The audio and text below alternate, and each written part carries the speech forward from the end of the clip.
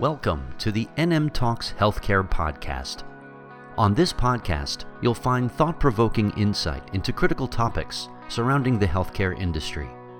Each episode features Nelson Mullins healthcare attorneys and special guests who offer a variety of experience in healthcare. My name is Heather Miller, and I'm a healthcare transactional and regulatory lawyer in the Boca Raton office of Nelson Mullins. Today, I am joined by Trish Markus, a partner in the Raleigh office of Nelson Mullins, who focuses her practice on healthcare regulatory compliance and transactional matters. Trish has particularly deep experience in HIPAA, data privacy and security, and healthcare technology issues. She also happens to be the current president-elect of the American Health Law Association. We have over 45 years of combined experience practicing law in the healthcare industry. In today's podcast, we'll discuss 5 healthcare-related trends we are seeing on the horizon for 2023. There are many additional trends, of course, and future podcasts will touch upon those. Although our view of the horizon is not crystal clear, in 2023, we expect to see significant focus and changes in the areas of healthcare technology, which include telehealth, remote patient monitoring, HIPAA and information blocking, an expansion of the value-based care arrangements, ongoing consolidation throughout the industry, greater focus on social determinants of health and health equity, and renewed focus on the mental health and related opioid fentanyl crisis. Whether or not the U.S. experiences a recession in 2023, these trends will continue. So Trish, with your years of experience and your longtime involvement with the AHLA, what are you forecasting for 2023? Thanks, Heather. Well, as we've discussed, I'm forecasting that there will be quite a bit of movement in the healthcare technology sector. Initially, telehealth and remote patient monitoring are going to continue to be hot topics and areas where I think we will see increasing activity. Although many believe that we've moved past the COVID pandemic, according to the federal government, the U.S. remains in the public health emergency. As we all know, telehealth services expanded exponentially during the pandemic, in significant part due to a series of federal and state law waivers and enforcement flexibilities that made it easier for providers and patients to engage in telehealth visits. But it remains unclear which of those waivers and flexibilities will extend beyond the end of the public health emergency. These waivers and exceptions included such things as permitting the use of audio-only equipment, which of course was key to provide healthcare to patients in areas that lack broadband access, permitting providers to waive or reduce patient cost-sharing responsibilities, permitting visits to occur wherever the patient is instead of at a healthcare facility site, permitting new patients to receive telehealth services even if they didn't first have an inpatient visit with the healthcare provider, requiring the same payment for a telehealth service as for an inpatient service, and many others.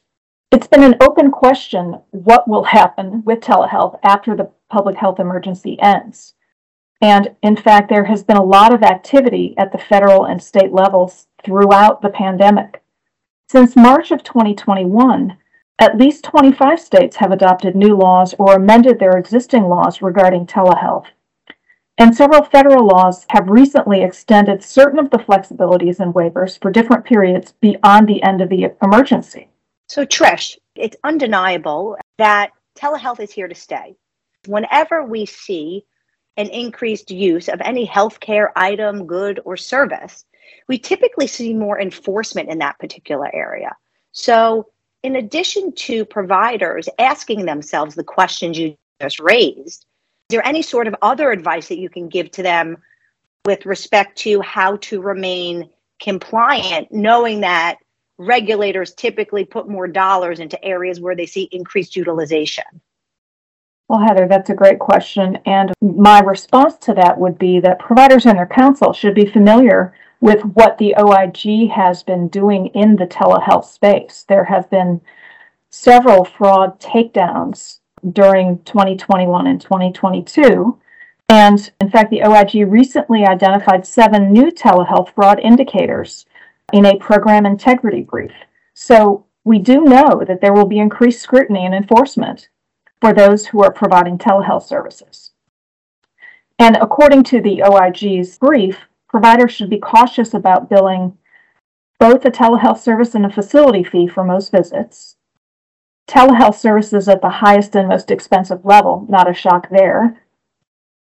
Billing telehealth services for a high number of days in a year. Billing both Medicare fee-for-service and a Medicare Advantage plan for the same service with a high proportion of services. Billing a high average number of hours of telehealth services per visit. Billing telehealth services for a high number of beneficiaries. And billing for a telehealth service and ordering medical equipment for a high proportion of beneficiaries. It's fair to say, in summary, that the OIG is looking at outliers just as CMS contractors who are reviewing physician or hospital claims look for medical necessity and overutilization of services. And so providers should conduct themselves accordingly and be cautious in engaging in any of those activities. Thank you, Trish. That's really helpful information. In my introduction, I was mentioning how you really are one of the national experts on HIPAA, privacy, and information blocking. And I was wondering, information blocking is something that's becoming an even hotter topic.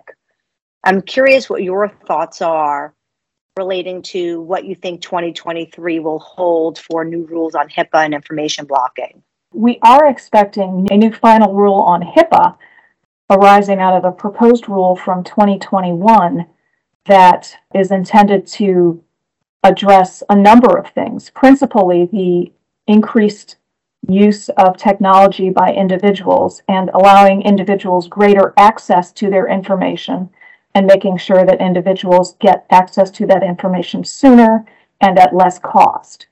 And those concepts are also key to the information blocking regulations.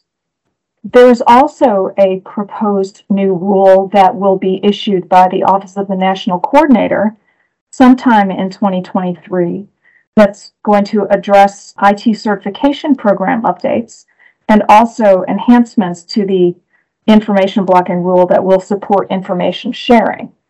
Along with those updates, ONC has published and continues to publish from time to time FAQs about specific information blocking. I like to call them conundrums. And so I do think that there will be additional guidance on the interaction of HIPAA and the information blocking rule in 2023, which is good because the information blocking rule in some ways undoes or requires looking at data privacy sort of upside down from the way that we've typically looked at it through the lens of HIPAA. So Trish, one of the areas that I work on a regular basis relates to value-based care and value-based enterprises. Are there things you think are likely to change in 2023 relating to value-based care? Well, I'm going to answer that briefly, and then I would love your thoughts because I suspect that you have more familiarity with some of these developments than I do. But I will say this. I know that the prevalence of technology and the additional types of platforms that have been created over the last several years are going to be key for healthcare providers to successfully engage in value-based care initiatives and to not lose their shirts. I think about a hospital at home transaction that we worked on earlier this year, and people, of course, are key to this, but without having the various technologies, including the home-based platform from which the clinicians can view information about the patients or have telehealth visits with the patients who are in their homes, and without having all the analytics and the wearables that provide data back to the clinicians about the patient's status, none of this would be possible.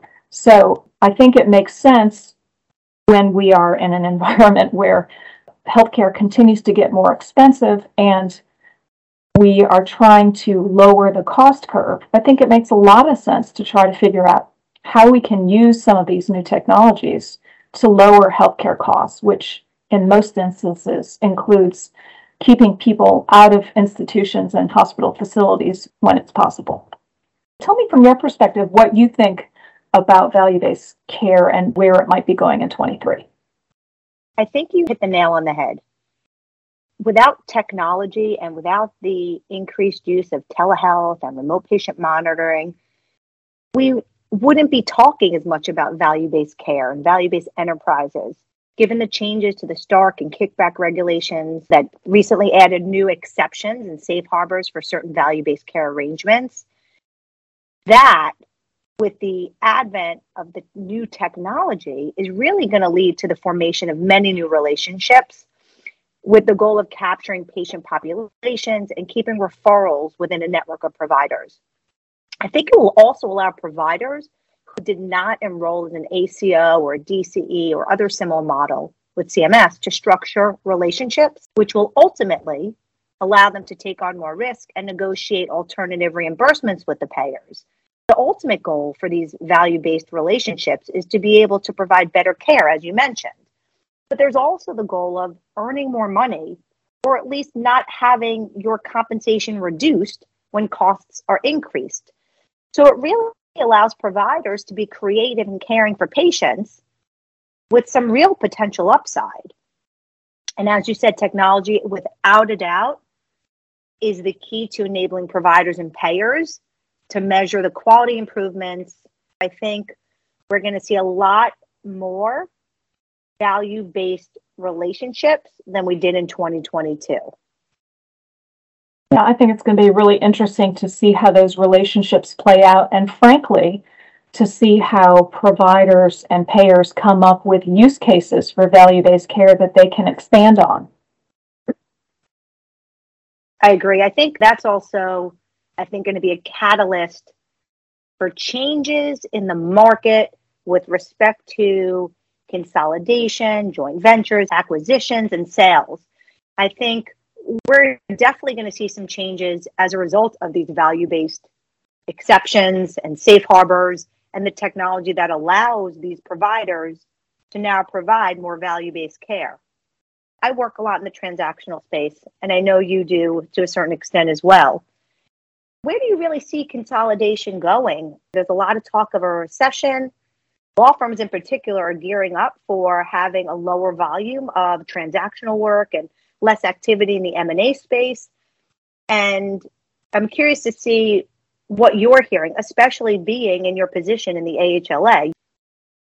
Well, again, I will give you my take and then would love to hear what yours is. I think that consolidation is without question going to continue, in part because of the situation that has been created by the pandemic in the last couple of years, namely high labor and supply costs and declining Medicare payments.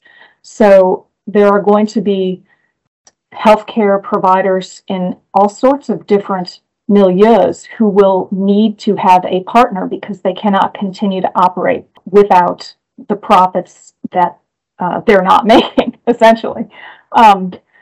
And that's going to, I think, extend across the healthcare industry to health systems. Physician practices will continue to be consolidated, whether it's with those health systems or with private equity or other groups. Look at what's going on in retail. And I think you have some specific interest in and knowledge of some of the retail healthcare initiatives that have been ramping up over the last few years and really look poised to, I don't want to say jump off the cliff, but maybe soar is the better term. What are your thoughts? I agree. I mean, retailers like CVS, Walgreens, and Amazon, they're taking aim directly at providers by offering more accessible and affordable options for care. But I think one of the things that people discount, and that one of the things that providers have the biggest advantage on over retailers, is the patient trust and the patient relationships. The retailers will continue moving forward in this space. You know, you mentioned hospital transactions, and health systems, of course, will continue to face financial difficulties for all the reasons you mentioned. And although hospital transactions have slowed in the last few years, I think we're going to see a lot more activity in the M&A space because they need to spread their growing expenses over larger organizations and increase their bargaining leverage with insurers. I think we'll continue to see more activity from private equity and physician practices. Historically, PE firms invested in single specialty practices like dermatology, gastroenterology, and orthopedics with the goal of capturing more fee-for-service revenue. Well, with value-based care, this is really causing a big shift in the market. Now you're seeing PE firms begin to invest in more primary care practices. And they're also starting to invest heavily in value-based care infrastructure like analytics, real-time data, care team redesign, while still trying to focus on cost-cutting opportunities, because the reality is that PE firms need to generate a large and quick enough return on investment for shareholders. And value-based contracts typically take longer to see the ROI. So these deals also largely bet on the market continuing to be hot, but it's really questionable how long the MA market will remain sustainable at its current rate. I think despite talk of a bubble bursting, PE firms currently have access to capital. Beyond, private equity, we're going to see a lot others entering the market. New buyers, insurance companies, which are already starting to buy up practices, large retail pharmacies, and tech giants. One thing I think that is going to be a new focus for 2023 is in the hospice space. We'll see more transactions, I think, involving hospices, given the value-based insurance design model. Some people call the Medicare Advantage hospice carve-in. So while hospices may see more patient volumes by enrolling in a VBID program, the billing process for hospices will change dramatically and may cause hospices to struggle with cash flow issues.